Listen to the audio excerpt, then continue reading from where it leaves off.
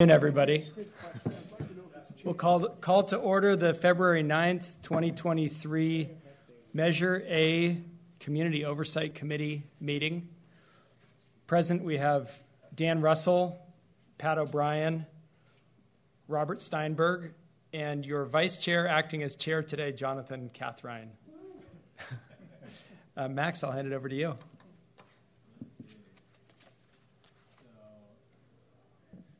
Or excuse me, maybe I should be welcoming. Yeah, you're still going. Okay, no new committee members. So item number 2, no new committee members. We do have a vacancy. Reach out to the county team and Max if you're interested. And then we are looking to approve the meeting minutes from November 10th. Are there any questions of the committee members? Any comments or questions? Not for me. Can we have a motion to approve the minutes? May I make the motion to approve the minutes? A second. Any public comment? There's no public, I believe, in the chamber. It's our committee and county staff. No public comment in the chamber, but we'll go online to Zoom. Any public comment online? Vice Chair Cathrine, there are no speakers in the queue. Thank you. So we have a motion and a second. All in favor? Aye. That's unanimous. Item number 4 is general public comment on any items not already on the agenda. It looks like no public comment in the chamber. Is there any staff that would like to speak? No?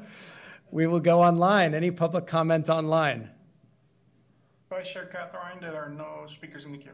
Thank you. We will close public comment and move on to item number 5, the director's report. Take it away, Max. Thank you, committee members. Max Corton, Director of Marin County Parks. And I'll just have a quick report here. Excitingly, we got a lot of rain at the end of December and early January, and I'm pleased to report that our parks and open space preserves fared the rain pretty well. I think a couple of things that we noticed is that the benefit of a lot of Measure A work was our road and trail system. So, we're able to address our fire roads and trails to make them better able to handle runoff and to have less erosion. So, really we saw far less issues than we were expecting. The other big benefit is that with our vegetation management work, we're able to address a lot of the hazard trees in our parks.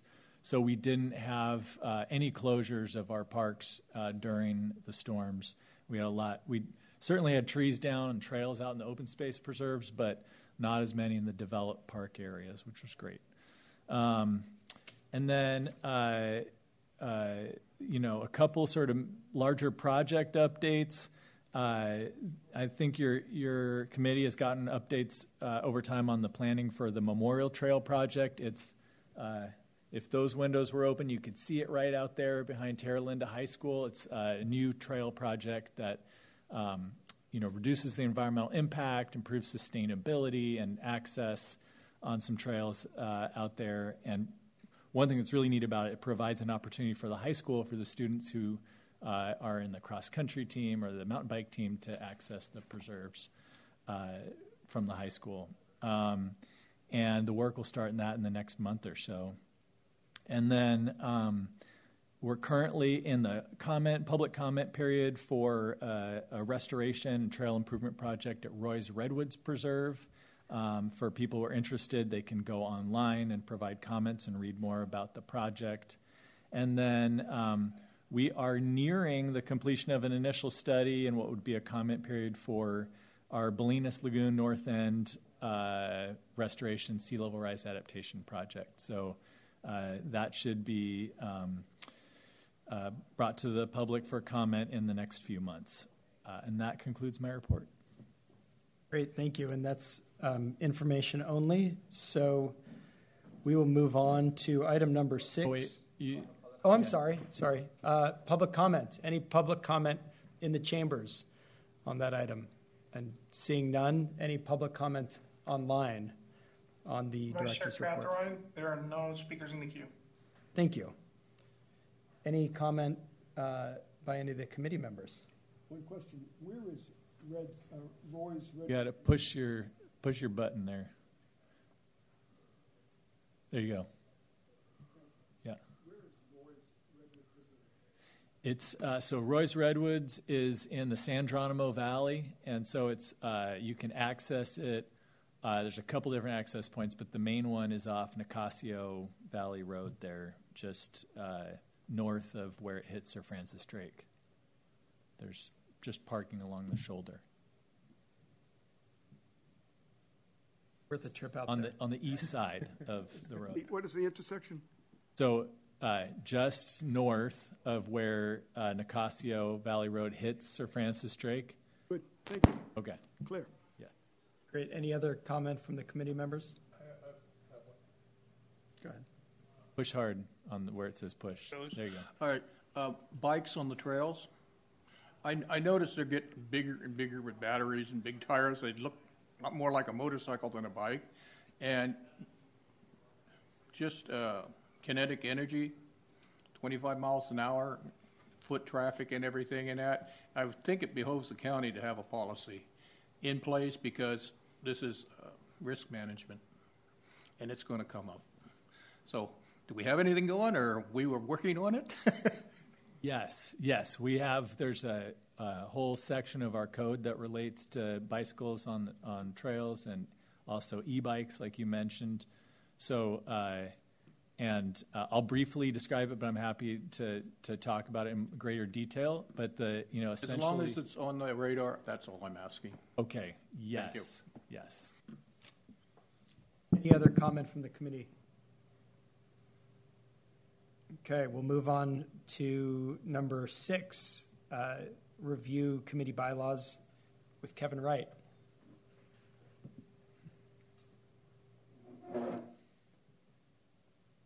Hello, committee. Thank you, Chair. Every year we bring a committee item that discusses the bylaws to you just to refresh the committee on what their roles are. And so today, basically, you have the bylaws in front of you. They're basically the rules for this committee passed by the Board of Supervisors originally when this committee was formed, I think, way back in 2013. And now we have a new measure that was passed by voters this last June. And so in that new ordinance, Ordinance 3760, there's actually language that continues this committee from its original role back when it was Ordinance 3586. And so basically your committee has 3 key roles. One is to review annual expenditures to ensure they comply with the plan.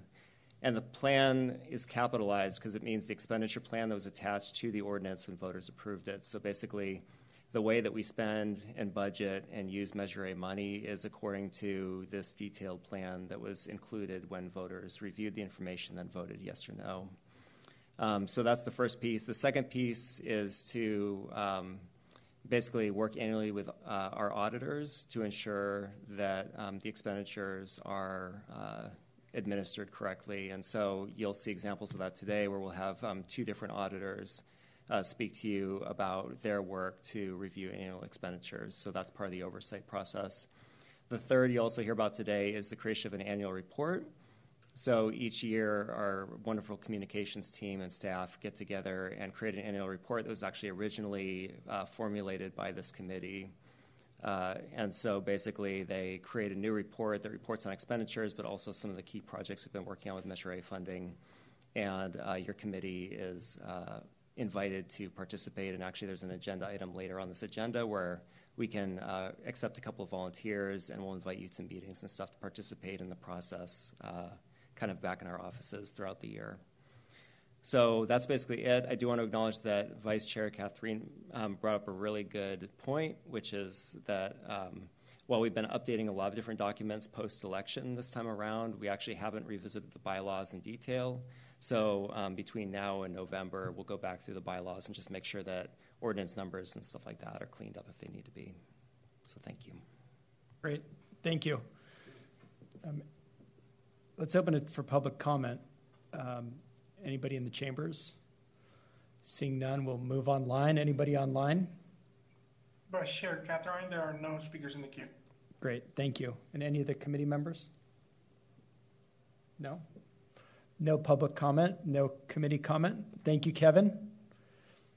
We'll move on to item number 7, an update on Measure A reimplementation.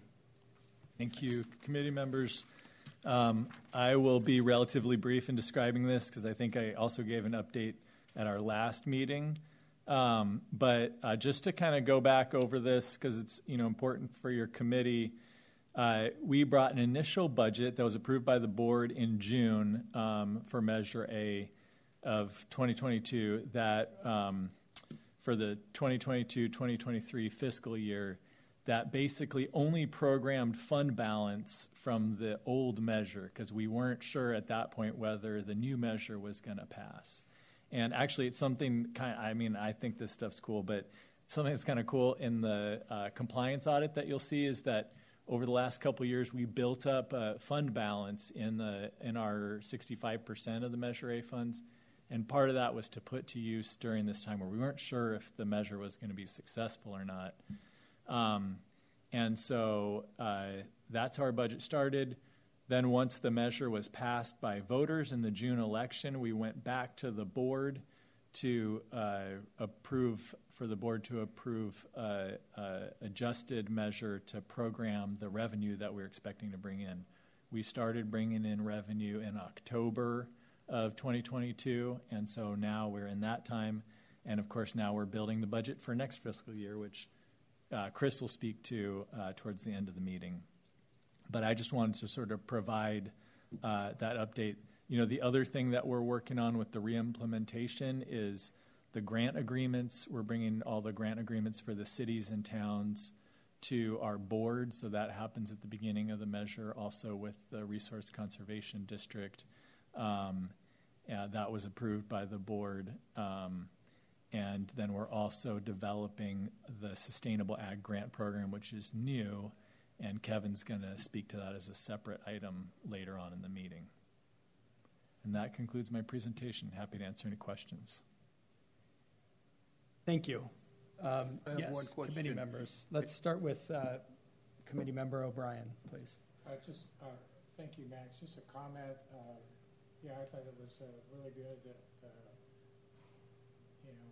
Measure A funding ran out prior to the election, and at one time there was a discussion about going to renew it or extend the measure the election prior, but because of the pandemic and a lot of other issues, it had to be postponed. Therefore, Max and the team had to kind of put some chips on the table, so to speak, and save some money for kind of a dry period financing to make that bridge, and hoping that and it proved quite successful that the measure would pass, and a substantial amount of staff really for the county and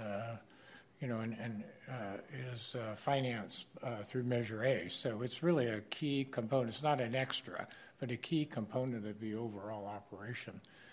So hats off to staff to, save money and be prudent about helping save staff jobs and work on a smooth transition.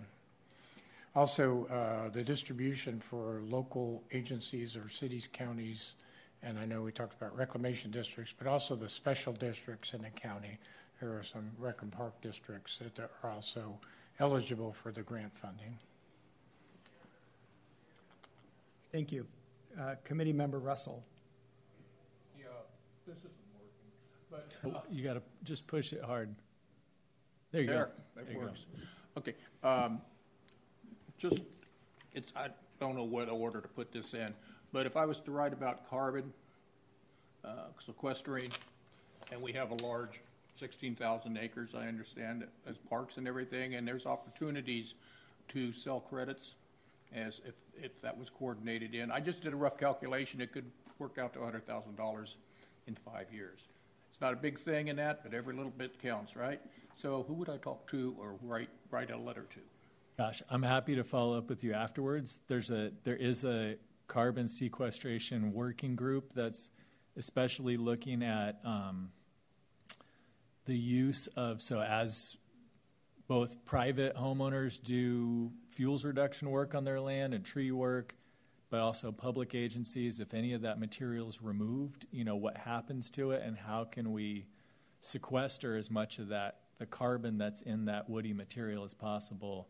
The Resource Conservation District is leading that effort, but also working with, haulers, compost facility, other partners, and trying to figure out Outstanding. land managers. Yeah, I but just happy never, to you connect. never hear about these things. I mean, maybe we do, but they're never in the news or anything. Oh no, this is the opportunity to talk about them.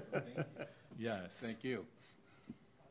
I'll add too, I think, a takeaway for me of sort of we're starting the new term of Measure A or the implementation is that it did change a little bit. It's pretty similar, and I can't speak to it as well as any of you could, but it changed a little bit. So we're sort of fine-tuning some of the programs. The budgeting, I'm sure, is happening behind the scenes, just to kind of perfect how we're implementing the program for the county. So I'll turn it now to public comment. Anybody in the chambers? And seeing none, anyone online for public comment? Vice Chair Catherine, there are no speakers in the queue. Thank you. So that will conclude item number 7, and we'll move to item number 8. And this is an action item, and it's the presentation of the fiscal year 2021-2022 compliance audit by Mitesh of Batawi and Associates. Welcome.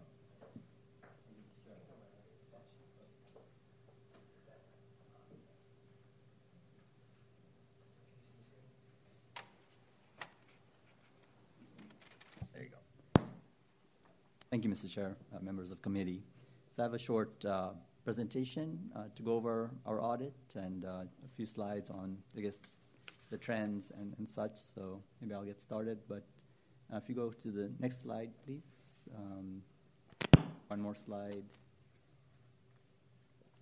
So I'll go over the engagement team, our deliverables and scope of the audit, compliance risks and our audit approach to address those risks, the auditor's report, required communications that we need to make as the auditors, and then I'll leave some time at the end for any questions or anything you'd like to discuss. Next slide, please. Maybe I'll pull one of these here. That might be easier. So in terms of our engagement team, next slide, please. So I was the engagement partner, and I had one senior working with me, Edward Pasowski, and he had one staff doing our tests, which was Fatma Salman. And we have someone who's outside of the engagement team, who's our engagement quality control reviewer, and they just look at our work and the report to see if we followed auditing standards and if they have any, I guess, recommendations or improvements to our work. Otherwise, they're not necessarily considered part of the engagement team. Next slide, please. In terms of deliverables and scope of the audit, so we've issued, I guess, 3 separate reports, which are the first, first few pages prior to the financial schedule in our audit report. The first is opinion on compliance, where we actually opine on direct and material compliance requirements of Measure A. And the second is an internal control report on and compliance with Measure A, which is internal controls relating to the financials schedule that accompanies the report. And the last is a report on the actual schedule of revenues and expenditures of Measure A, which just has the revenues, annual revenues and expenditures that are collected and spent during the year. Go to the next schedule. I might just follow it on the slide. And in terms of our audit approach and compliance risks, so our audit approach is done in various stages, the first being the planning stage, where we review the prior report, we look at prior working papers, we re-review the ordinance and the expenditure plan to just get refamiliarized with it. We do our risk assessment, which includes identifying and updating our understanding of risks of material noncompliance. Risks of material noncompliance are just brainstorming, identifying what could go wrong, what could cause a material noncompliance. And we interview staff at the county who are responsible for collecting and spending Measure A funds, and we review the implementation of controls that staff have implemented to address compliance risks. So, for example, payroll charges are reviewed and approved by supervisors. Invoices that are charged to the program, expenditures that have been charged, have been reviewed. Such and those things we look at a sample of expenditures and verify those controls are also in place.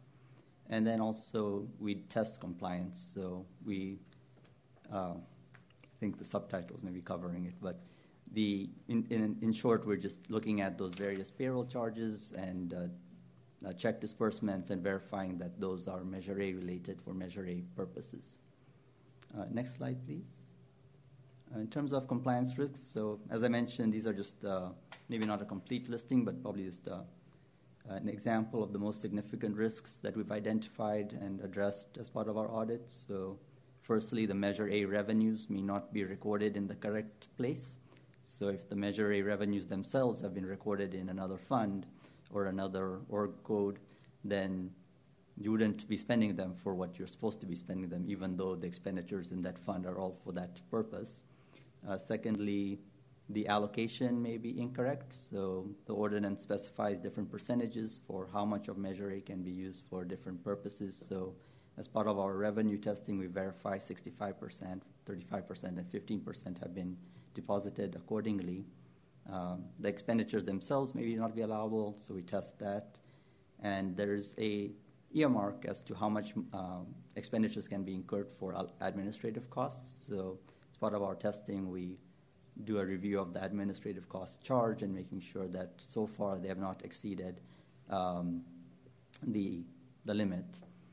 It is a bit of an interesting earmark because it doesn't necessarily mean that your expenditures have to be that percentage of your total expenditures. However, it states that so much of the funds received cannot be spent on that purpose. So we did change our approach slightly this year, where instead of looking at the administrative expenditures as a percentage of total expenditures, we looked at it more as, what were the allowable amounts that can be spent on administrative expense based on the total amount of revenue collected so far, and then looking at from inception to date how much has been spent on administrative costs.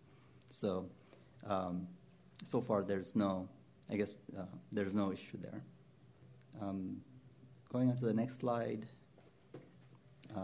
one more slide. And so in terms of our auditor's report, so we've issued an unmodified opinion on all three reports. What an unmodified opinion means is that it's also referred to as a clean opinion, just means we didn't find any material noncompliance or material misstatements on the schedule of Measure A.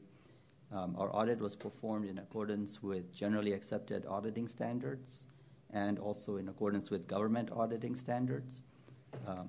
Generally accepted auditing standards are the rules set by the ICPA on how we're supposed to be conducting our audit. They specify how we're supposed to specify materiality, how are we supposed to do our documentation, sampling, and so forth, and how to do a compliance audit as well. Government auditing standards are supplemental requirements, so they require documentation and reporting on abuse, fraud, and a variety of other things. So those are just supplemental requirements. We believe that the county has complied with Measure A in all material respects. We don't necessarily give an opinion on internal control over compliance. So an opinion on internal control over compliance would require actual testing of internal controls, which is not something we've done. It's not a requirement in accordance with those standards. However, by doing our walkthroughs, we didn't identify anything that would be considered to be a material weakness in internal control, which is something we are required to report. And I don't know what that last bullet point is, but I believe that the last bullet point was just that the schedule is fairly stated in material. It's materially fairly stated. Going on to the next slide, one more slide. So here is just a slide kind of showing you from inception to date how many revenues and expenditures and what was your fund balance or unspent proceeds for Measure A over the past, I guess, how many years is that? I guess about 8 years. And so you can see that in terms of revenues have been quite stable. Your expenditures fluctuate based on timing of when you have projects and when you have enough funds for big acquisitions. So for this year, it was on the lower end. I believe that's because pending passage of the new measure, that's when you'll start to incur more expenditures. So in this year, you did accumulate more fund balance, but otherwise, nothing else I wanted to mention here. Going on to the next slide, this is a slide just looking at the Parks and Open Space program. So this is only looking at that 65%. And you can see here again, the revenues are constant, and then also your expenditures. This year were lower or approximate prior year, and also there was an increase in your available fund balance. And I think the trend is quite similar for the next slide. I think your farmland and preservation program, this is a program where your expenditures, I think, rely on accumulated fund balance, where you have to make some large acquisitions. They require that accumulated cash before you go for it. So there wasn't much activity last year. But if you go to the next slide, I think this is your city, town, and applicable special district program. And this is one where I guess you make disbursements as these agencies submit their grant applications and submit the required paperwork, and then the county just disperses the funds. So in this case, you can see that the funds have actually been almost spent in full, as they are being spent actually by the other agencies themselves. And going to the next slide, this is the expenditures inception to date, as to how much has been spent and where it's been spent for which programs. So Parks and Open Space has the most amount of expenditures out of the total. Farmland preservation has about 15%, and then city, town, and special district has about 18%. Farmland preservation, even though it's supposed to be allocated 35%, there's still 15% in expenditures. That's why you have that unspent balance there. Going on to the next slide, this is a slide demonstrating the expenditures by main function or category of nature of the expenditure rather than by program.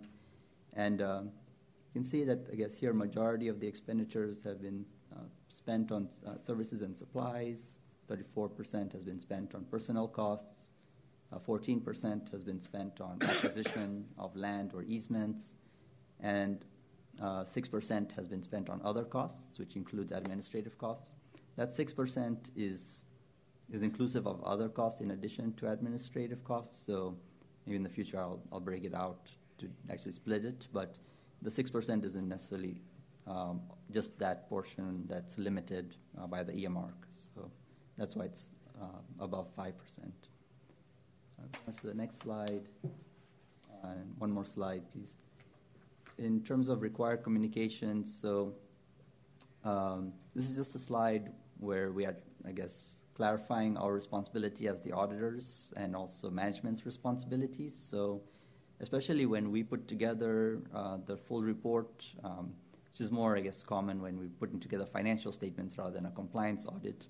But it often gets misconstrued or confused as to whose document is that, and it's often interpreted that this is the auditor's report, and the only things that are the auditor's report actually are just the reports that we issue, which are the opinions.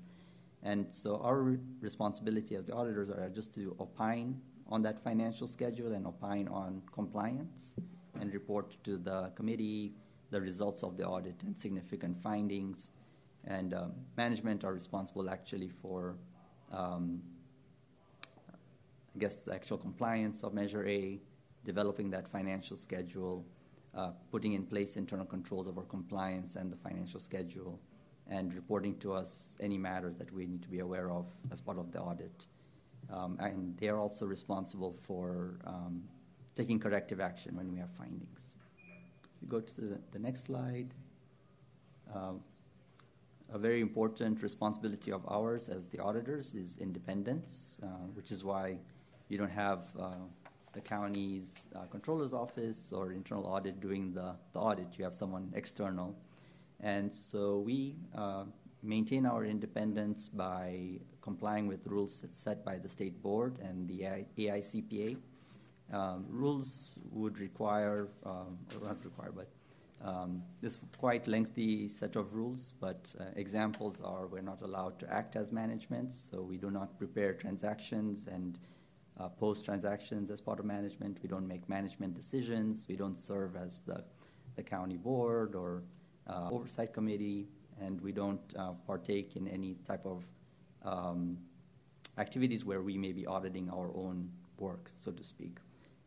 Those are just examples. They're quite lengthy, but as part of our internal procedures, we also pass a list of clients to every one of our staff, and they are supposed to let us know if they have any potential conflicts, which we don't have any. If we did, we wouldn't involve those staff in our audit. In terms of timing of the audit was performed in accordance with our engagement letter. Going on to the next slide. Please. So we had no significant adjustments or past entries. No difficulties were encountered during the audit. Next slide, please. We didn't have any disagreements with management, and no material weaknesses were identified. Next slide, please. As part of the audit, we obtain a representation letter from management. The representation letter is management stating to us that whatever they provided to us for the audit was valid and complete, and there wasn't anything else that we need to be aware of before we finalize our audit report. So it's just a matter of our paperwork to make sure that we know all the facts before we issue our report. We haven't become aware of any fraud or illegal acts as part of our audit. Next slide, please. And I think that's it. So if they have any questions, I'm happy to answer them. I know the last few slides are a bit dry, but I need to probably summarize them in a better way in the future. But that was great. Thank you. Thank you very much for your report. Any comments from the committee members? I thought it was an excellent report.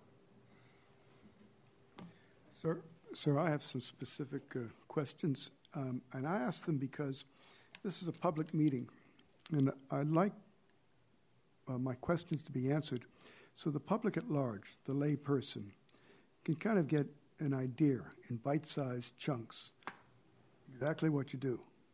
So I know overview what you did, but I want some tangible examples. So if somebody were to say, oh yeah, there's an oversight committee, they're checking in on this and that, they know what this and that is. Get it? So first question has to do with the engagement team. You mentioned there are three members of the engagement team and a fourth non-member. Is that correct? That's correct.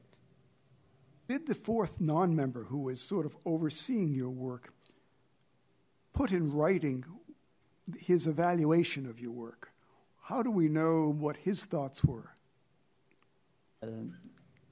That would be documented in our audit file as it's more of an internal communication that the file is ready for review, and we get it in a verbal or email internally. It's not necessarily, I guess, something that we include in our audit report exactly.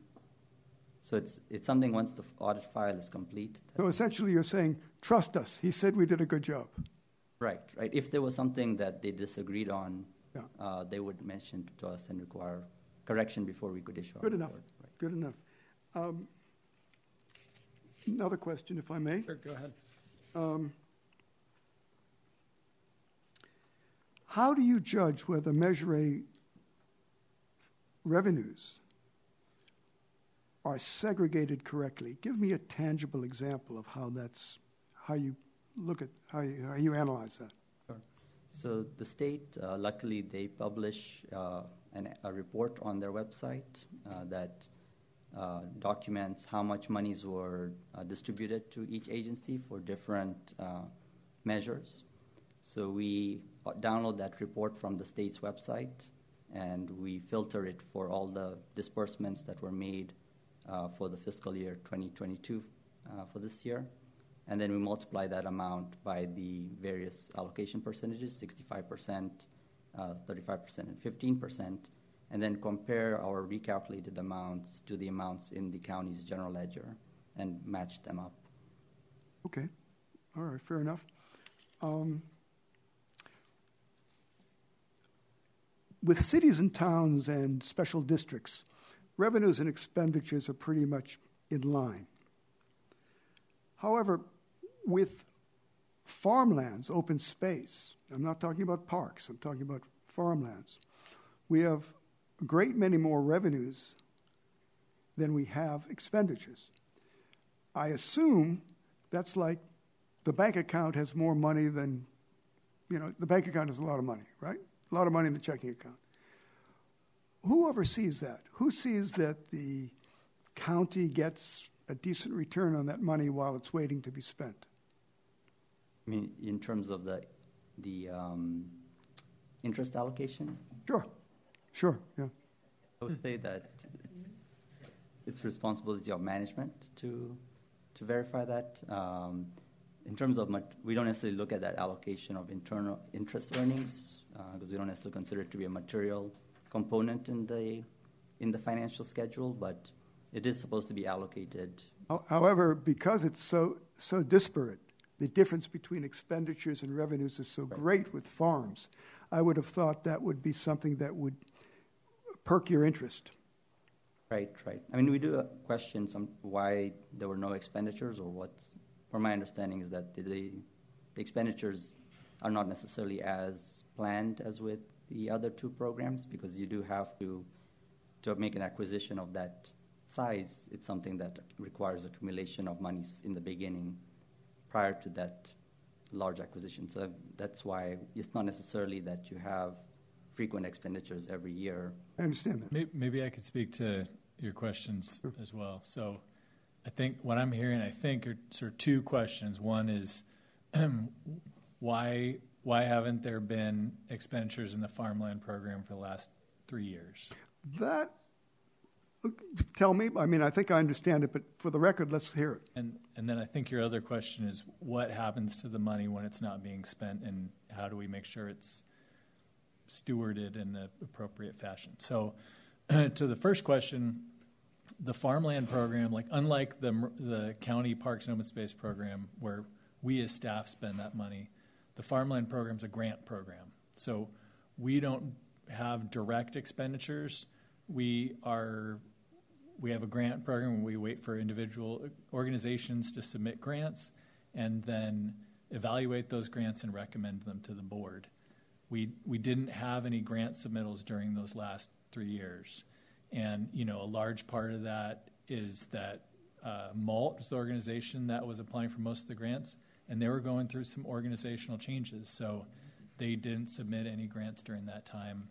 We did get one in this current fiscal year, so we've expended some of that fund since then. We're expecting more in the near future. But, to give you a little background of sort of what was going on in that area. And then Mina's here, who's our director of finance for the county, and I'm sure she could speak to what happens to county funds when they're when they're not being spent. Yeah. Thank you, Mina.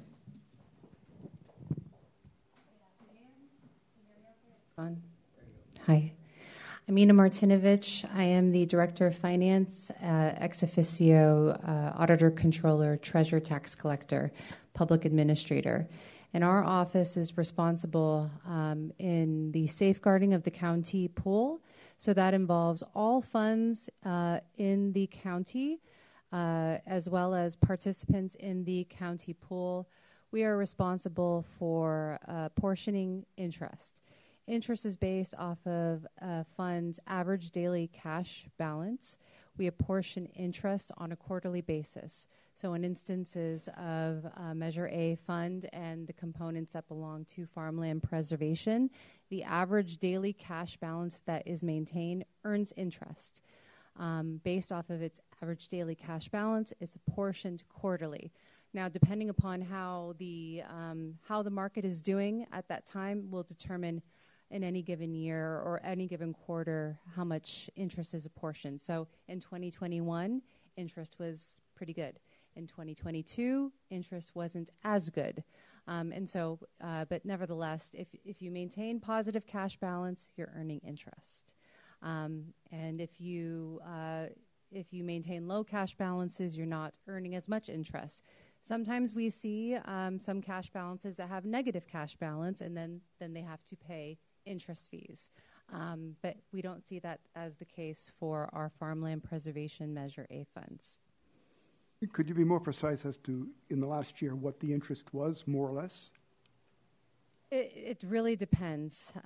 We have available on our public-facing website monthly investment reports that are free for the public to review, but we provide annual and monthly reports that show investment activity, as well as our Fitch ratings. And then we also, we don't have available yet our annual financial statements for fiscal year 22. But if you go onto our public-facing website, Department of Finance, our Treasury Division, you'll find a plethora of information specific to our county investment pool and our banking and investment activities. You have a question? Yeah, if you have trouble finding it, let me know. I can help. As interest is accumulated in Measure A accounts, is that, you say, when the interest is accumulated, is that programmed back into Measure A, or is that separated out into a general county interest fund? I mean, ultimately, every measure or provision would have explicit provisions if there is something specific to do with interest earned. But usually when the provisions are absent to that, it goes back to the measure of which that fund was created. So in this instance, any interest earned within Measure A goes to Measure A. Any other questions? Okay, thank you.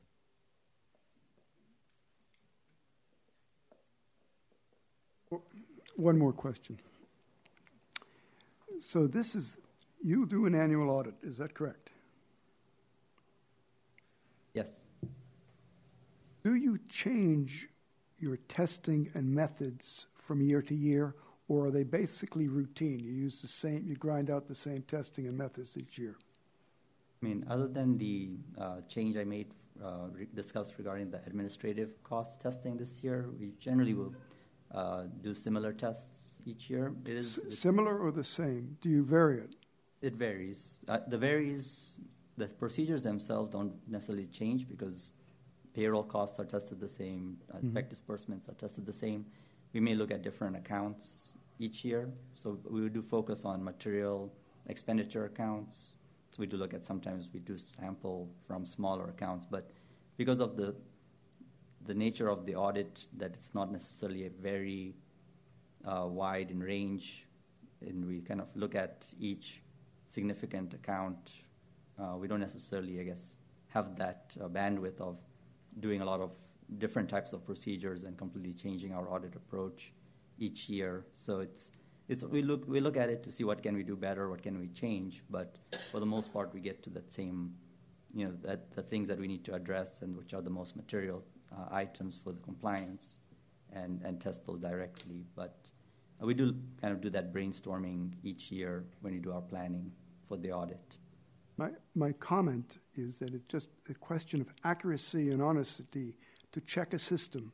Even though you may use the same procedures, you may want to vary some of the some of the methods within those procedures from year to year. If it's cookie cake from year to year, people have that can be abused. That's my comment.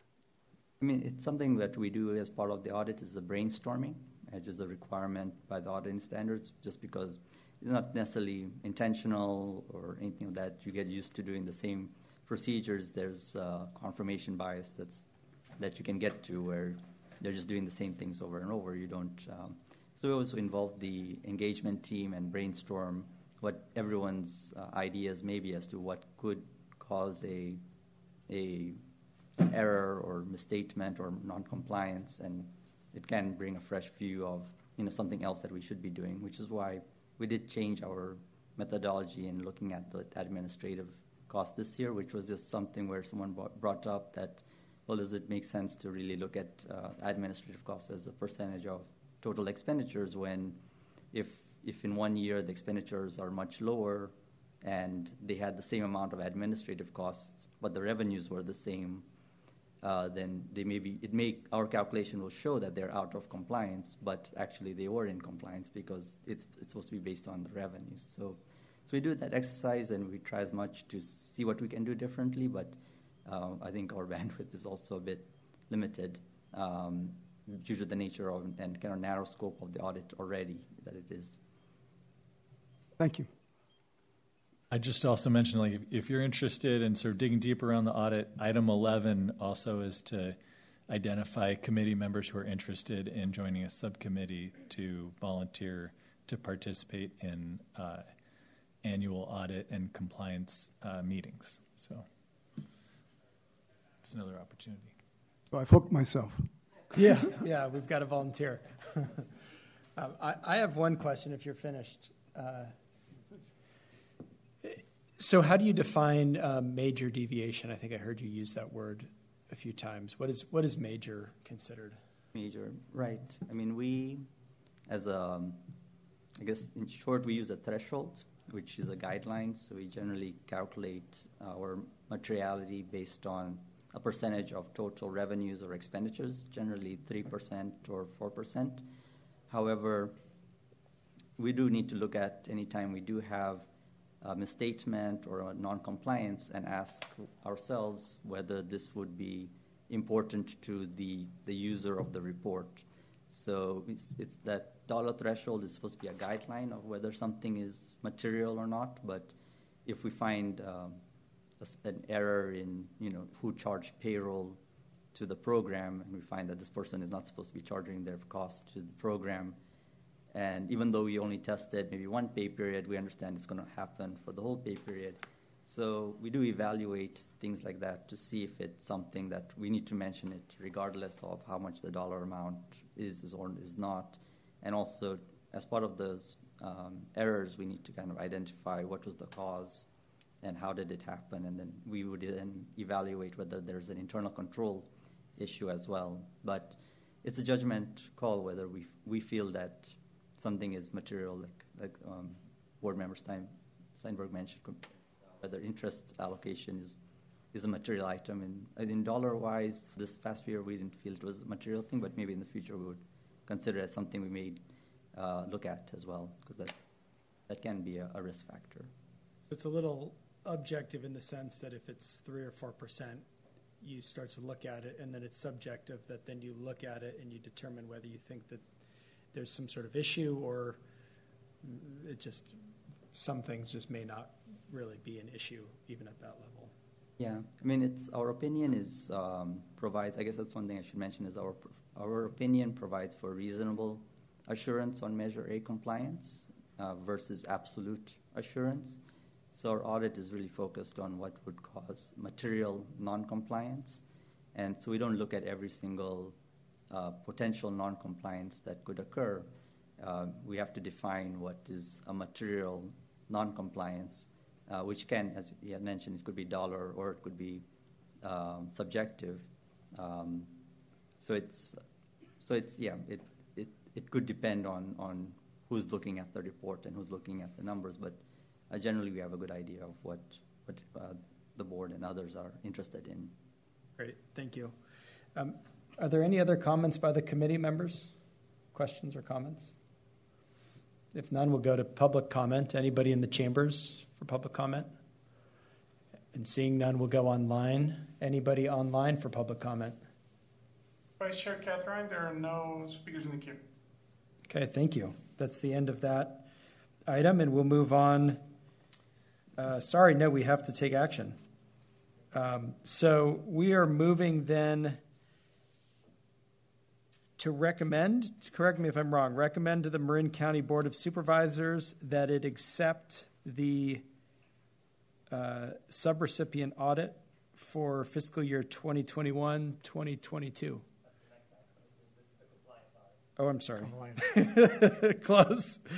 Everything except Recommending to the Board of Supervisors that it accept the 2021-2022 compliance audit. Do I have a motion? Motion to accept.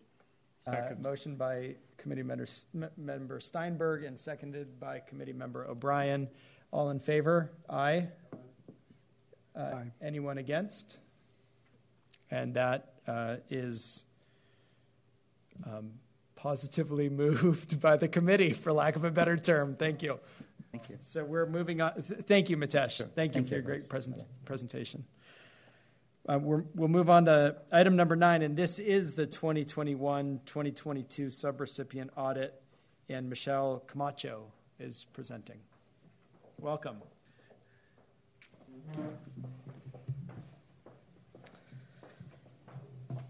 All right.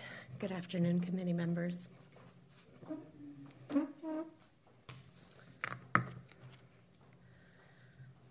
right, perfect. I am going to be going over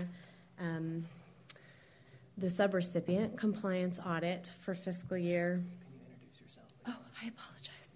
Oh, forgot.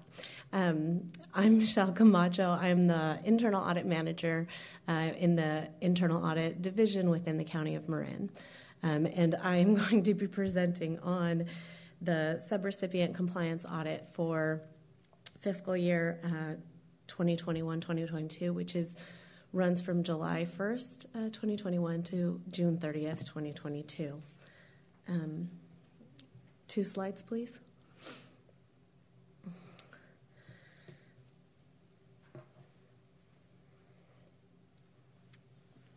The compliance audit report begins with an executive summary and goes over the background of Measure A. As has already been mentioned earlier in this meeting, the prior measure has sunset, has ended. However, the audit engagement that we are reviewing is per the old measure because, or the ordinance 3586, because of the time frame. So the old measure was end dated in April of 2022. Thank you. And the audit period goes from July 1st, 2021 to June 30th, 2022. Within that, we note that there are some changes, but the percentages that we're looking at within the background summary are the 65% for the parks and open spaces, the 20% for the farmland preservation program, and 15% for the city, towns, and applicable special districts. As you just heard from Badawi, for the external auditors that perform the compliance audit, they're looking at the revenues that come into the county, and then they're looking at the county's expenditures. What the subrecipient compliance audit does is we look at the expenditures that are gone, have left the county, gone to a subrecipient, and there are actually subrecipients within each of those categories, of the 3 categories that I mentioned. And then we look at and test the subrecipients' receipt of those revenues and then their expenditures as well. And so that's part of what I'll get into. I'd like to note towards the bottom of page 3, which we're looking at on the screen, when we describe the subrecipients, we're looking at, for the city, towns, and applicable special districts, it's an allocation. That's why on the previous audit, when you were looking at the revenues versus expenditures, the revenues in and the expenditures out were nearly mirrored because it's based on an allocation. Item number 2 is from the Farmland Preservation Program. That comes from that 20%. And as your committee noted, there are residual funds within the farmland preservation within the county, and that's because these are matching grants that are provided to the subrecipients. And then item number 3 are the grants, competitive grants to nonprofit organizations, and these funds actually come out of the Parks and Open Space program, out of that 65%. Next slide, please. Moving on to the governance structure. The governance structure is your committee members here today. We go into the compliance oversight, and item 1, towards the middle of the page, 4, if you're following with me, is the external public audit that was just presented by Badawi. And then item number 2 is what I'm presenting here today, which is the compliance audit from the Internal Audit Division, and we're testing, the awards granted to subrecipients and their claims against the expenditure plan for the duration of the subrecipient grant program. Next slide, please. Moving on to page 5, we have the summary of work, which is section 2. We outline what is the audit scope, objective, and approach. Again, the scope period runs from July 1st, 2021 to June 30th, 2022. And we are verifying that the subrecipients' revenue is maintained separate and apart from other funds, and that their expenditures are in accordance with the expenditure plan. And we do this through, in accordance with the generally accepted government auditing standards, and also the Institute of Internal Auditors standards for professional practice and internal auditing. About halfway through the page, we have a table that shows the Measure A sales tax revenue received by the county and the disbursements that have been made, or the awards made to the subrecipients. Moving on to the audit procedures, we test and assess the adequacy of internal controls. In item 1, item 2, we verify, as I said, that the funds are maintained in a separate account or special revenue fund. And then item 3, at the bottom of page 5, we confirm the subrecipient's cash balance at the fiscal year end, so as of June 30th, 2022. Next slide, please. And moving on to page 6, the last item that we, in our audit procedures, is we test on a sample basis expenditures incurred and reported by subrecipients, and that they're in line with the expenditure plan. For the audit period that we are looking at, July 1st, 2021 to June 30th, 2022, we had no findings that were noted. Next slide, please. Page 7 is Appendix A, and I want to point out for Appendix A a few items. Items 1 through 19 are made up of the city, towns, and applicable special districts. These are part of the allocations. So you can see in the column that designates the amount awarded versus the amount spent, there can be a difference because these agencies are allowed to accumulate and hold over the funds from year to year until they are ready to spend them. Item number 20 is from the Farmland Preservation Program, and this is a matching grant program, and so these funds also can be accumulated under the measure. And then items 21 to 31 are from the competitive grant program. These are the community grant programs, and so you'll see in the amounts awarded and the amounts spent that they The amounts awarded are the same as the amounts spent due to their competitive nature. We would like to thank the subrecipients for their cooperation for the audit period. We'd also like to thank Parks for the administration of the program and for their cooperation within the program. And I'm open to any questions. I have one clarifying question about the graphic or the chart on page 5. Mm-hmm. So it looks like there's a lot more money coming in than is being spent, but I'm wondering if I'm not reading this right. You have the Measure A revenue, and then you have the grants, and maybe it's not that all, let's just take the first year, 2013, 14 million, it comes in, 2 million goes out. Maybe what we're not showing that I'm misunderstanding is there's another column that maybe could be down the middle saying this is how much is eligible to be given out in a grant. There is. Thank you. Well, I'm going to note 2 things, and I apologize if I didn't make this clear from before. When Badawi was presenting on the revenues, the total revenues received, this amount for the Measure A sales tax revenue reflects the amount received by the County of Marin Parks as a whole.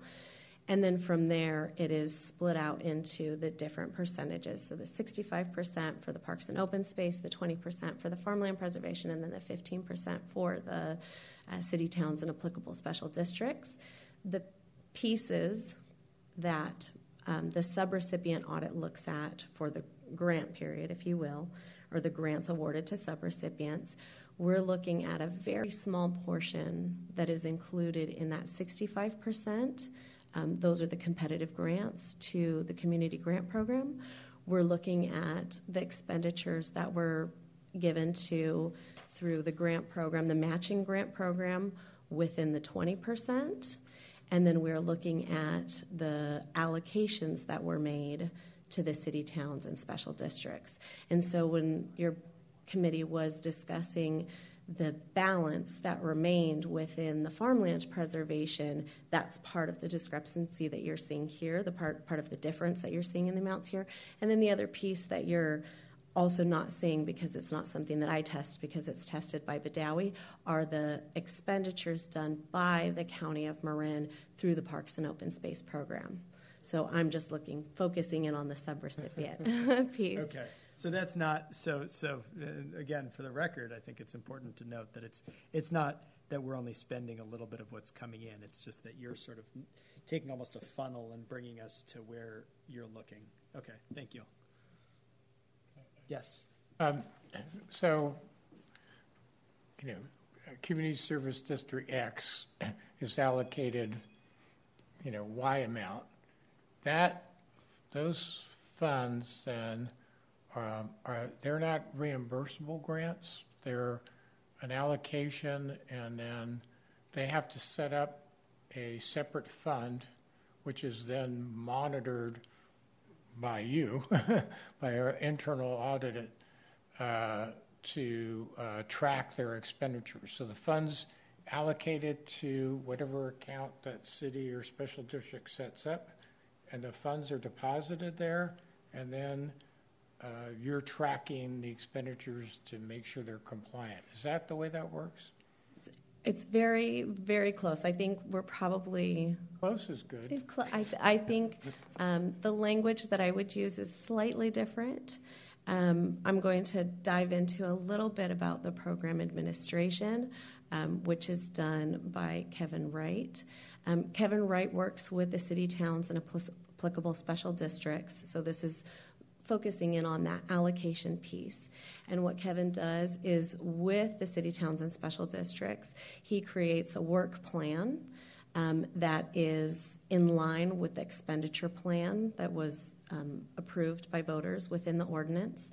And then from there, once the work plan has been approved, then the city, towns, and applicable special districts can spend the funds according to the work plan.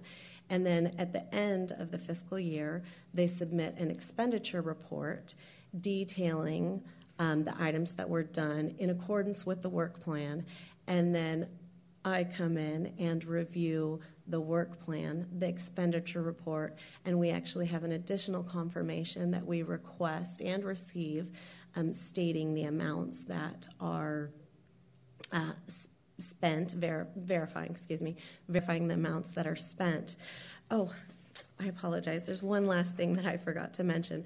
The item 4 that I, in section 2 of the compliance, of the audit procedures, talks about the sample selection that we make, and the sample selection for the audit, for the subrecipient audit subrecipients selected for the audit, are designated on the very right-hand column of the Appendix A with an A. That designates the entities that we audited their expenditures. So for those entities, we take a look at their actual expenditures. We ask for verification, receipts, the canceled checks, and so on and so forth. Does that answer your question? Yes, thank you. I have one, I think, final question, same one I asked Badawi, which is you've determined that there's no findings. What is the sort of threshold for findings? Like, starting to trigger concern for you? For internal audit, we do a risk assessment similar to Badawi. We follow the same guidelines, if you will. And so the risk assessment that we do year over year, we look at what the threshold could be. However, as part of our audit, when we're looking at the individuals to audit, we're also looking at who has been audited or not audited in the past. We don't have a particular threshold, so if it's been 2 years since someone's been audited and they only spend $100, I will audit that $100. I think that's maybe one of the differences between the external auditors and then the internal auditors and the jobs that we do with that. I can't think of a particular threshold that we have that says we're not going to look at these amounts. If the individual is selected for audit, then we're testing. We don't test 100%. It's similar to the Badawi audit in that we don't provide 100% assurance. We're providing reasonable assurance. I'm not looking at every single penny within their expenditures, but we do take a handful of their expenditures and look at those. But when you look at their expenditures, what deviation from what you're expecting sort of triggers a concern? As I'm reading this, there are no concerns, but like, what is a concern? What is it? Like Badawi, I think, used the 3%, 4% deviation. So they've given Kevin a plan, or they've given you a plan. They say this is how we're going to spend. Naturally, things go a little bit differently. At what point do you say, okay, this is no longer according to your plan? That's a fantastic question. Thank you. And something that I forgot to touch on. There are changes that happen throughout the course of the year. I think during COVID, it was very often.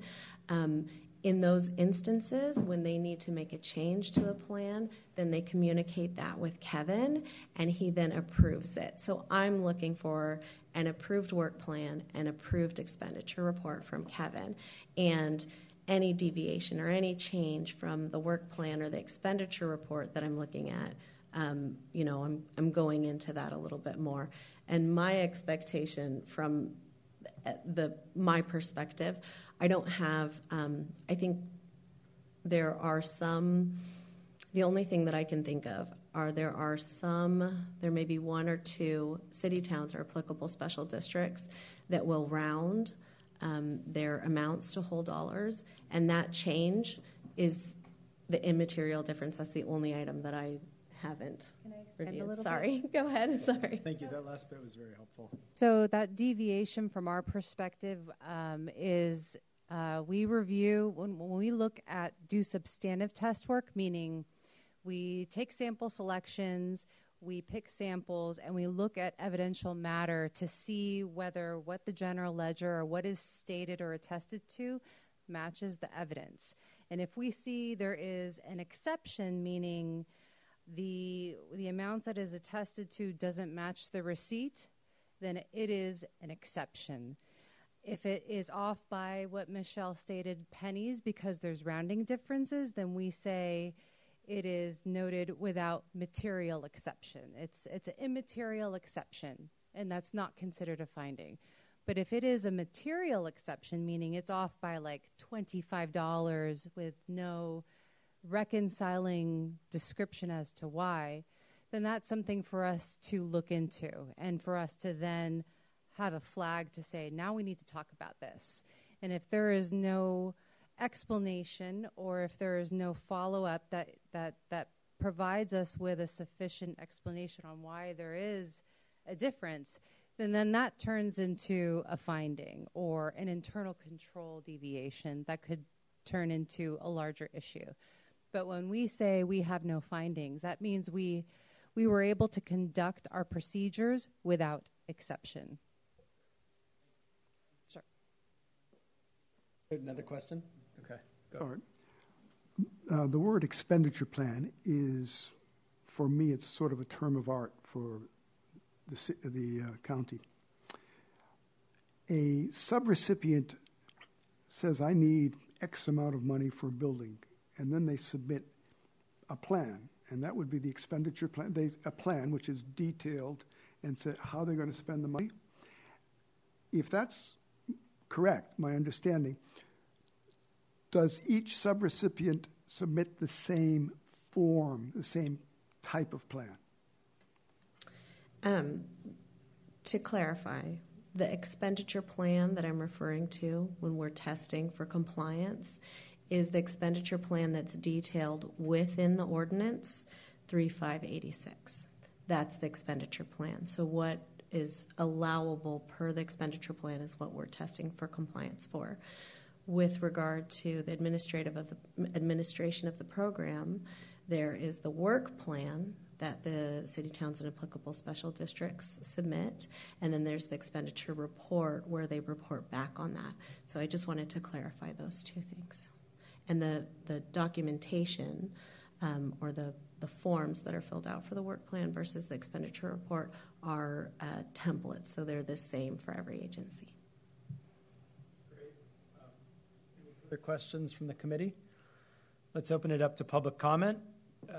Looks like nobody in the chambers. Let's move the public comment to online. Is there anybody online for public comment? Vice Chair Catherine, there are no speakers in the queue.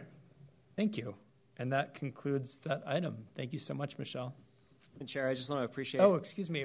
Oh, go ahead. I'm go sorry, ahead. I just want to appreciate Michelle. She works with over 30 different subrecipients with completely different cultures and is incredibly patient and, just like works so well with everyone. So I just want to appreciate her as an auditor who can navigate, just like a messy landscape of lots of different people and situations. Not an easy job coming in and checking all the books and making sure everybody's doing what they're supposed to be doing. So thank you. Thanks for that. And Kevin does a great job working with the auditors and all the recipients, too, which is a handful at times. It is.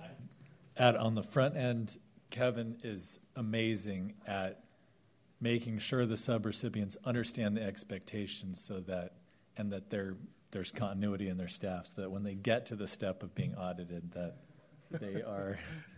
they've done everything correctly. Started playing right from the beginning, Yes. right? That's the goal. Oh, thank you. I'm realizing, looking at the agenda, this is an action item, so we need to make a recommendation to the Board of Supervisors that they accept the report.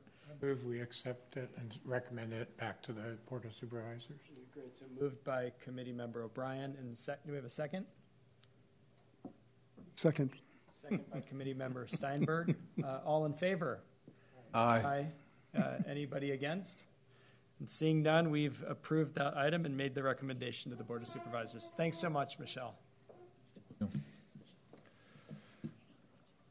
Okay, so the next item is the annual report, and it's an information item, but I will just quickly go through. I think you all have a copy there, or you should have the annual report, and I'll just walk through it together and answer any questions that you may have. And this is a required part of the measure that we produce this annual report each year. So, on the first page, there's a a picture and a letter here, and just a at-a-glance overview of our expenditures. The next page is highlights of various projects and programs that were implemented in the last year.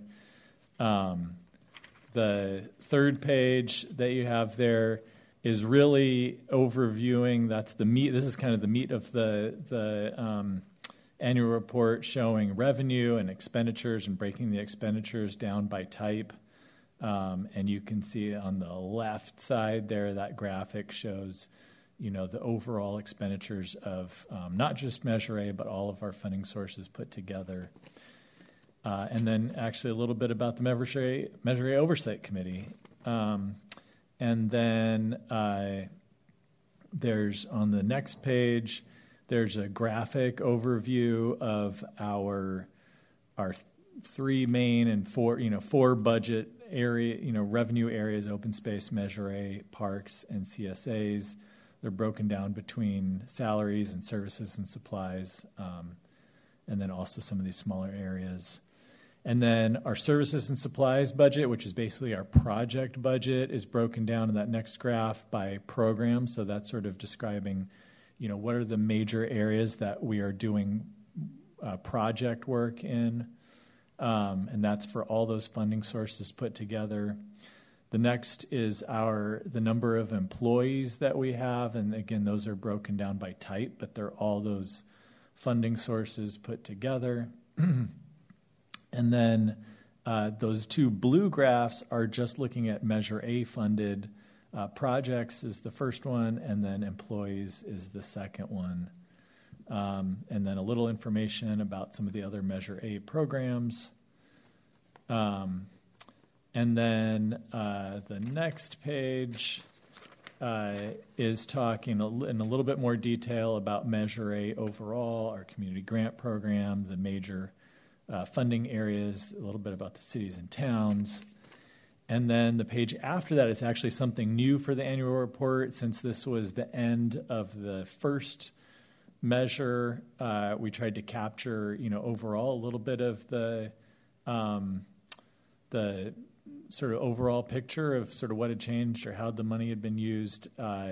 There's actually more information, more sort of data points than this, some more vegetation management data points on our website, but this captures, overall expenditures, a little bit about our vegetation management, a little bit about our road and trail success, a little bit about the farmland preservation, the cities and towns, and our community grants.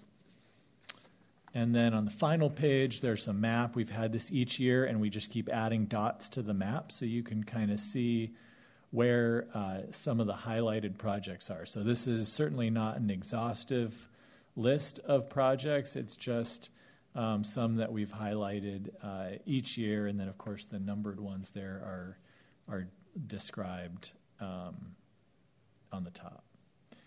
And then a little bit below that about the renewal and reimplementation. Looks fabulous. Thank you. One thing that I keep thinking about, and I wish I could answer off the top of my head, and I know you could, Max, is how the percentages changed. And maybe that's a thing we could add to that last paragraph. That would be great. Because I think, at least my perception in the community was when we went to re-implement this as a county, folks were trying to figure out. That was something they were trying to understand, is what the percentages were and how maybe they were different than before. Right, and just as a reminder, the main buckets didn't change, right? So it's still 65% parks and open space, 20% farmland, 15% cities and towns. But within those buckets, the farmland changed quite a bit, and then the parks and open space, we have a new sort of emphasis around fire and fuels reduction. 25% of the 65% goes to that. So that was great. Yeah, I think. So that is a great point, and I can bring that back to our team. Are there any comments or questions from the committee? Good looking report. Nicely done. And let's open it for public comment. There is nobody in the chamber outside of staff, so we'll go online. Is there any public comment online? Vice Chair Catherine, there are no speakers in the queue. Great, thank you. And that was an information item that's excellent. Looks great, Max. Thank you so much. Thank you. We'll move on to agenda item number 11, which is, I'll be handling this. This is our search for, although I can have staff's help, this is our search for a volunteer on the committee who would like to be involved in participating in the staff audit and report meetings. So we'll be looking to select a volunteer. You can have up to 3. Up to 3 in At least occasional one. compliance audit and annual report development meetings. And the participants will report back to the chair on their involvement. And we just, again, up to 3, so less than a quorum. Is there anybody other than committee member Steinberg who's already sort of dipped his toe in the water? Anybody interested? All joking aside. I've got a question. Could you please tell me how many times you want the participants, one of us or all of us, to be here at the Civic Center? Is it once a month, once every 2 months? And is it morning or afternoons and that sort of thing? I need some details. I'd like to fit it in with my normal schedule. Sure, that's a great question. So this is an opportunity to volunteer with staff, and so we would include you in the scheduling of any meeting at a time that works for you as well as the auditors, et cetera. So you just be included in those conversations. It could include here, we could probably also Zoom you in if that was easier at times, because I know you, for instance, travel, I think, all the way from Marshall. And then basically it would be up to you how often you want to participate, but essentially there are always a couple of exit interviews with the auditors every year, so that's one meeting for each auditor to learn about both the compliance audit level as well as the subrecipient level. That's where you can ask open questions about their audit process and go into it as deeply as you want. Our communications team runs the development of the annual report, and in that case, they'd probably organize a kickoff meeting next year to look at report content and things of that nature. So you could sit down, look at the current year's report, talk about any changes that are going to be made, maybe key focus areas based on the Measure A projects that are completed. So potentially across all that area of work, 3 meetings with an opportunity to participate more deeply if you want to. Good for me. I'd be happy to volunteer for that. Okay. Anybody else? So, well, I don't think I can volunteer formally for meetings. I'm always happy to hop on the phone or, chat with staff and give feedback. I think I'm, to the extent that there's sort of 2 categories here, staff audit or audit and reporting, I think, if there's opportunities sort of in bite-sized chunks for the reporting rather than the auditing, I'd be happy to help with that. Great, thank you. Let's open this up for public comment. There's nobody in the chambers. Is there anybody online for public comment? Vice Chair Catherine, there are no speakers in the queue. Great, thank you. And that will conclude item number 11. Thank you. So now we're on item number 12, which is the introduction of new Measure A funded sustainable agriculture grant program. Is that you? Yeah, I'll take it. And I think we'll have a little PowerPoint presentation here pop up in just a second. But I just want to say I'm excited that after the last 9 years, we rolled out a number of new funding programs when Measure A was passed back in 2012. And then 9 years went by, and we spent money, across the county in a lot of different areas, across the cities and towns through a lot of different grant programs. This is a brand new grant program that I'll talk about today that was created by voters with the passage of Measure A here last June, focused on sustainable agriculture and food systems. So I'm just going to run through these slides really quickly to make sure you have plenty of time to ask questions or anything or have any discussion. But Marin County Parks, as a department, is 43 parks, 34 preserves. We manage a lot of parks and open spaces and visitors for a lot of different purposes, including wildlife, volunteerism, et cetera. Next slide. And, of course, Measure A was passed in 2012 and then re-implemented in 2022, and Marin County Parks is the administrator of Measure A. So we're sitting here because basically we receive the funding and then we give it out through all these different grant sources and mechanisms, grant programs and mechanisms. Next slide. We've done a lot of different work that you've heard about Here are some examples: road and trail work, our pathways, our fire fuels reduction work. Next slide. A lot of grants out to communities to connect people with parks. So, thousands of people every year have new park experiences because of Measure A. Next slide. And then we do a lot of science, wetlands research, sea level rise work, et cetera. Next slide. As you know, we also give out money through the Farmland Preservation Program and the cities and towns. So we have our own bucket for Marin County Parks and our preserves and parks, and then there are these two other buckets of funding in general. Next slide. Here are the percentages that Max just rattled off that didn't change between the two measures. Next slide. But here's a more descriptive graphic of how some changes did occur. So a couple of changes to point out on the left side, the green bands. Land acquisition was reduced. We still have our Parks and Open Space program, but then that was a specific set aside to reduce wildfire risk in county parks and open space. So that's a specific set aside we have now. We have maintained the city and town program at 15%, but now there are these three blue bands, and this is in that farmland preservation, or now we call it sustainable agriculture space. So we've still retained those grants that MALT traditionally has applied for to protect farmland. The Resource Conservation District area of grants increased from 5% to 20%.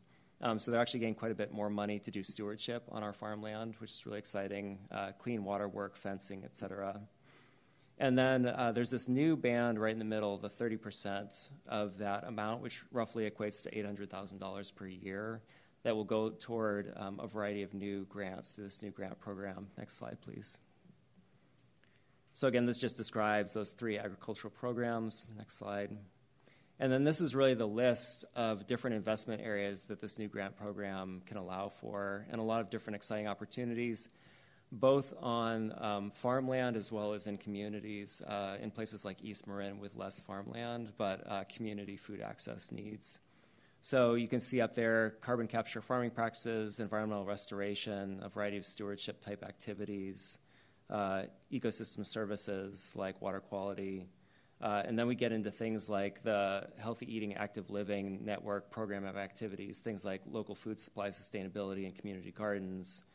This can support wildlife corridors and habitat improvements on farmland. And then there are some areas of both providing public access to farmland and how folks in the community are looking at that as largely around gleaning food and creating pipelines of food access on the farms and getting that food then to schools to actually prepare for healthy meals and stuff like that. So you can kind of see that as gleaning. And then at the very bottom, it's increased access to farmland and farming opportunities for low-income communities. And so there's a whole suite of new opportunities of buying, leasing, otherwise making accessible agricultural lands so that low-income communities can take advantage of that and learn farming trades, develop agribusiness, and potentially farm in a variety of ways. And in that specific area, we've heard a lot about row cropping. And so one area of interest is to work with existing farmers with larger tracts of farmland to explore things like creating smaller plots for row cropping for new and upcoming farmers. Next slide. Here's a timeline just to help you understand how this program is being developed. We actually started way back almost immediately after the passage of Measure A to begin to envision what this grant program would look like. I'm going to introduce to you a working group in a couple of slides, but basically starting in August, we started to have stakeholder meetings all over the county with a variety of groups that intersect with these areas to ask them questions about what types of projects that they want to have funded that are currently unfunded. And there's a lot of work to be done. And now we're taking all that information that they've given us, and we're beginning to envision what grant guidelines look like that'll really be the nuts and bolts of how we give out money, how we administer the funding, and also how we ultimately audit the funding. So that information will get reviewed with our internal auditors at the DOF to help make sure we have good, strong standards for fiscal responsibility. So we're in this messy period of, I continue to have, workshops where we're hearing about project ideas and technical assistance needs and all this stuff. And now we're moving into the creation of grant guidelines. Basically, heading later, like sort of into the summer, we're going to finalize those grant guidelines with the Board of Supervisors. and then ultimately start to roll out these grant opportunities, starting, I think, with a combination of grants for programs, because there are a lot of immediate program opportunities, and also grants to invest in things like planning and technical assistance to get those larger projects ready to go that the communities want to see happen. It tends to be that planning technical assistance funding is the least available. There's always capital assistance or capital investment dollars, but less of the preparation dollars. Next slide. So that's the timeline. There's a great working group that crosses a bunch of different food access and agricultural areas that's been working together with me to both help set up these workshops and community conversations, as well as weigh in on how to structure this new grant program based on their expertise, as well as their standing project lists. So I want to appreciate these folks, like the Agricultural Institute of Marin, the Cooperative Extension, Ag Weights and Measures, just a ton of help. And they'll actually continue to participate through the grant program and act as sort of an ongoing committee to help advise us on what grants we give out and how to provide technical assistance, et cetera. Next slide. This is the focus of our initial meetings. I mentioned this. Next slide. We've had a whole bunch of meetings to date. There are a lot of different food access and agricultural networks. We've met with the Farm Bureau. We've gotten a lot of input from a lot of different folks. It's been really helpful. Next slide. And so I won't read through these in detail because I know this has been a long meeting so far, but under each of those categories we talked about that this program can fund, we've had a lot of project ideas submitted, a lot of existing project lists, things like pollinator corridors, hedgerows, carbon farming plans, as well as implementing those plans. Next slide. A bunch of ideas for providing low-cost access to farmland, including things like training for new farmers and business training, things of that sort. Next slide, please. Ideas like commercial kitchens, installing gardens in low-income apartment complexes, and Marin City specifically has a really good, strong vision for food access in general that we could invest in. And then I mentioned gleaning around providing public access. Next slide, please. So program structure, it's great. We heard from the community-based organizations and other groups that would be receiving this funding ultimately, the challenges they currently experience with things like state and federal grants, and the opportunity here is that we can maintain the same kind of fiscal accountability, but it's local funding, so we have more leeway to support them by not creating sort of arduous hurdles for them to go through, both in the application process as well as in the implementation of the grant. So here are some ideas, and we're basically taking community ideas and rolling them directly into the grant guidelines to make sure that we're not just draining our local nonprofits of their resources by making them jump through hoops. Next slide. More examples. Again, these are slides in your packet, so you can read through these. These are all making it into the grant guidelines, and ultimately we'll review the guidelines both with the working group as well as with our community partners to make sure they work for them. Next slide.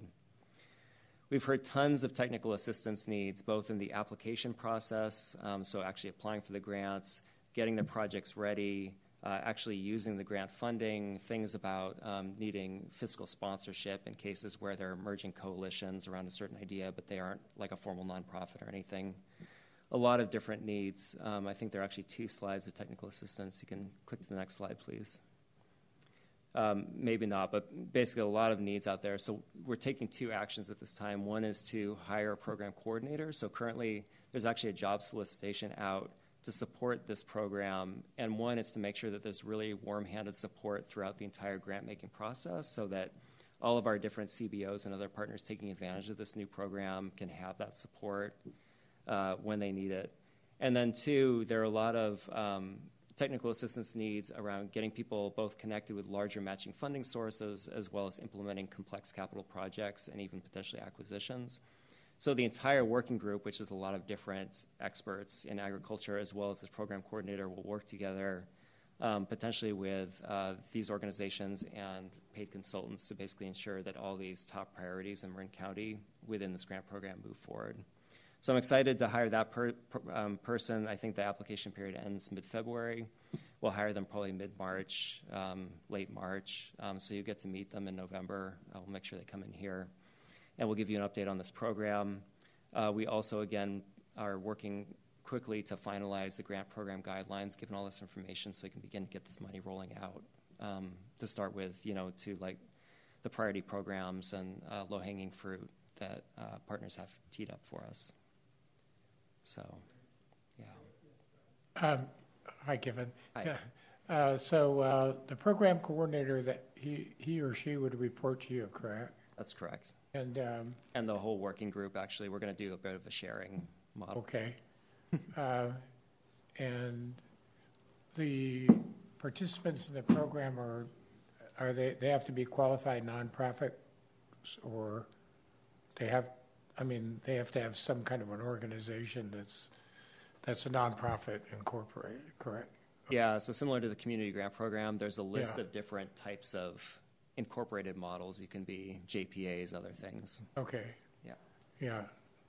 Yeah, because sometimes it's not quite easy to work with community groups that maybe aren't experienced in accounting, et cetera, to, know how to properly account for expenditures of funds, et cetera. So you could have great ideas, but can you manage it at the same time is the issue. So. Yes. Yeah. Well, I guess the program coordinator, that's going to be one of the responsibilities, to ensure that program compliance is a key in implementing this. Exactly, and one of the things we're baking into the ranking of applications is applicant readiness to deliver on a project. So there'll be a mechanism for the working group who's reviewing these applications to advise the applicant on any steps they need to take before applying for capital funding, for instance, or that they need a fiscal sponsor, and then there'll be some warm support to do that.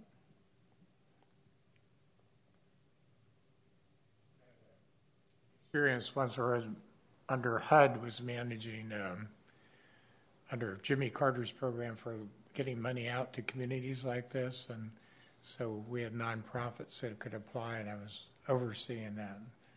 It's a bit of a challenge. Can only imagine.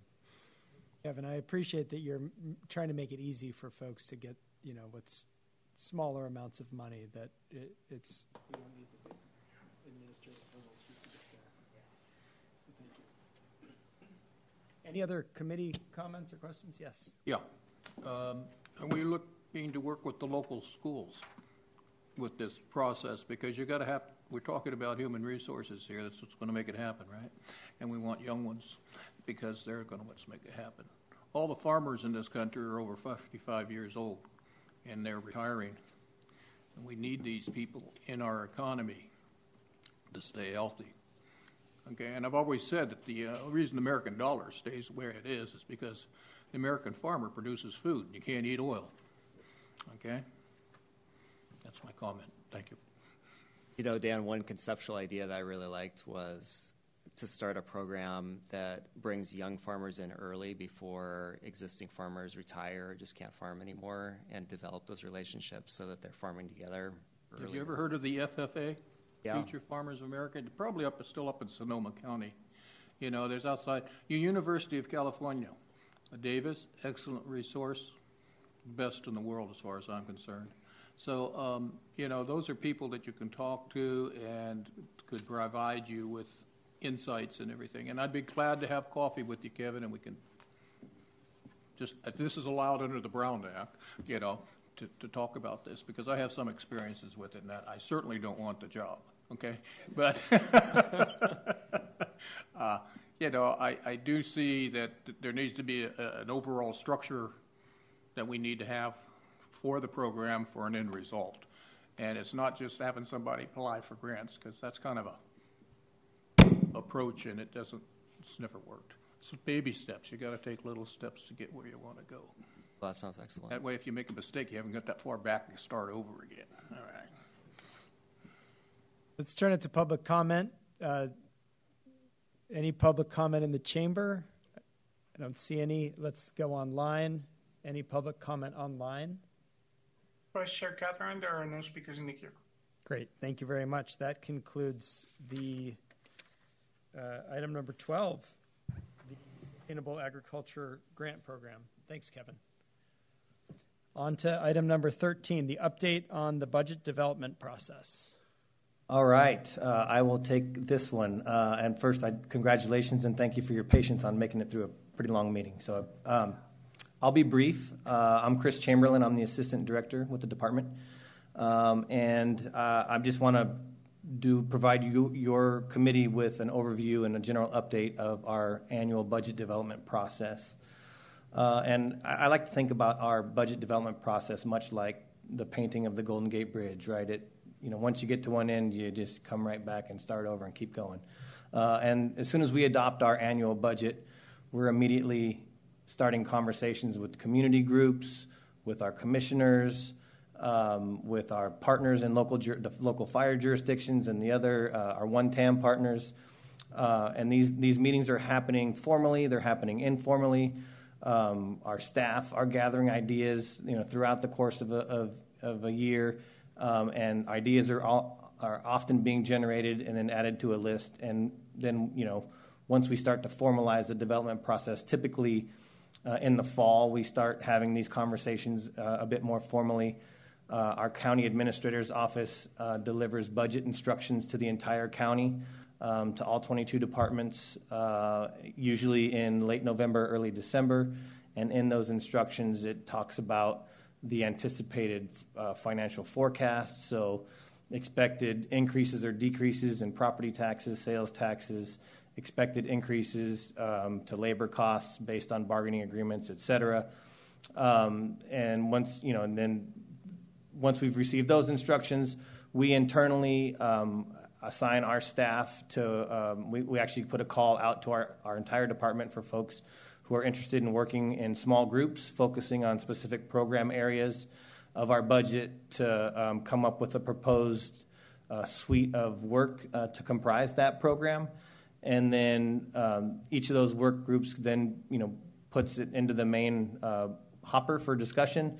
And then our management team comes together and then kind of fine-tunes things a little bit based on any revisions or any additional feedback from our commission. Oftentimes, or we do on an annual basis, just recently at our January commission meeting, we've presented a draft vegetation management work plan for next fiscal year to receive some feedback. We'll be coming back to the commission in March for additional conversation around the vegetation management program, and we'll be looking to that commission for a motion to include that proposed work plan into our annual budget.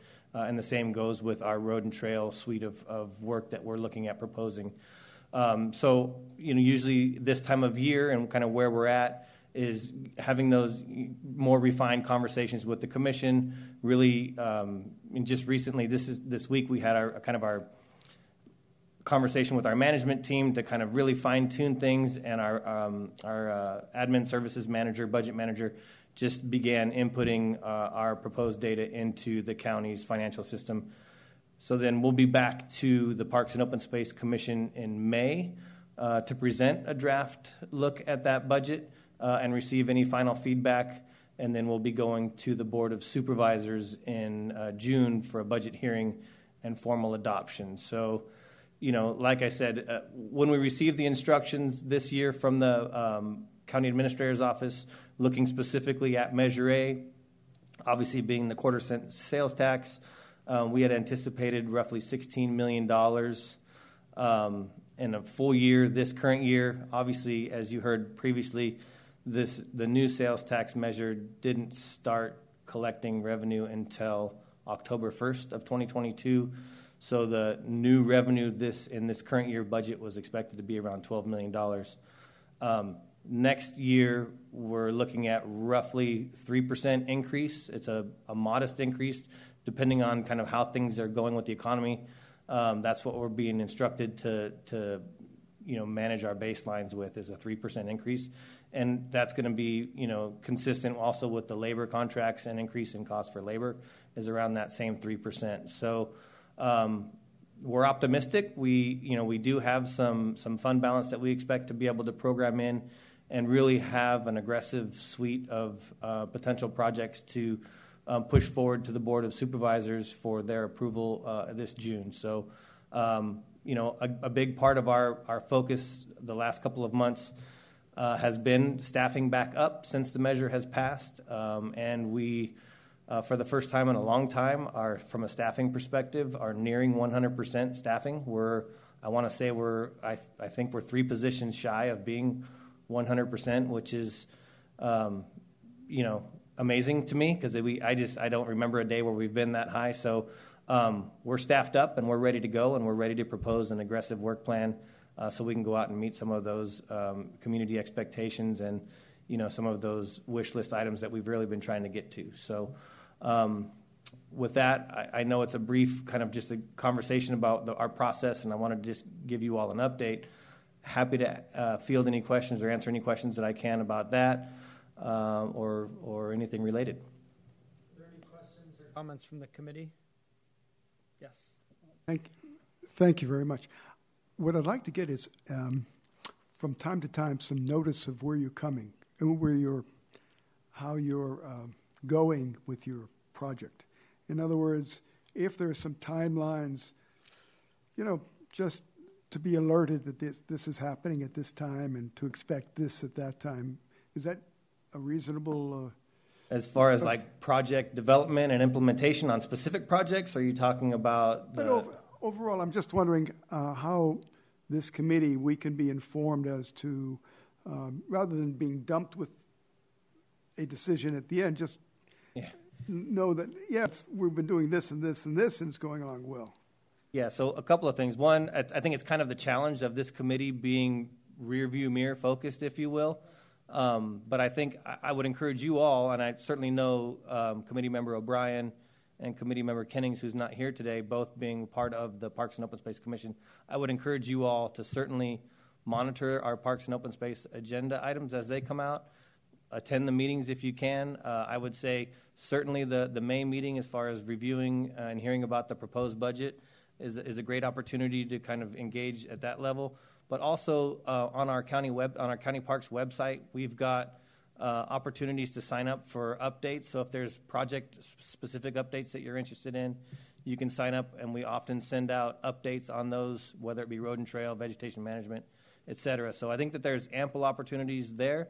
And if there's something beyond that you're interested in, just reach out and let us know so that we can make note of it and make sure that we're getting you all the information that you need.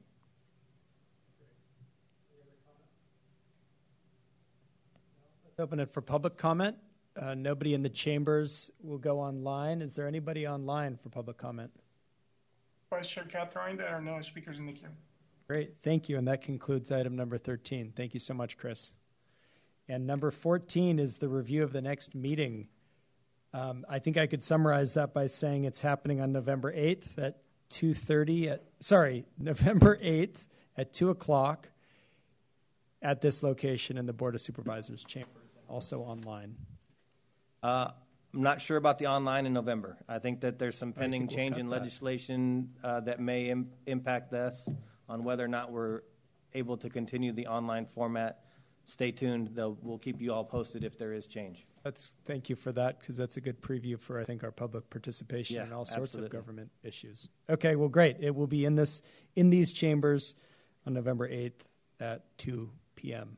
And the meeting's adjourned. Thank you so much, everyone. Thank you. Thank you. Great job. Yeah, great job. Good job, Vice Chair.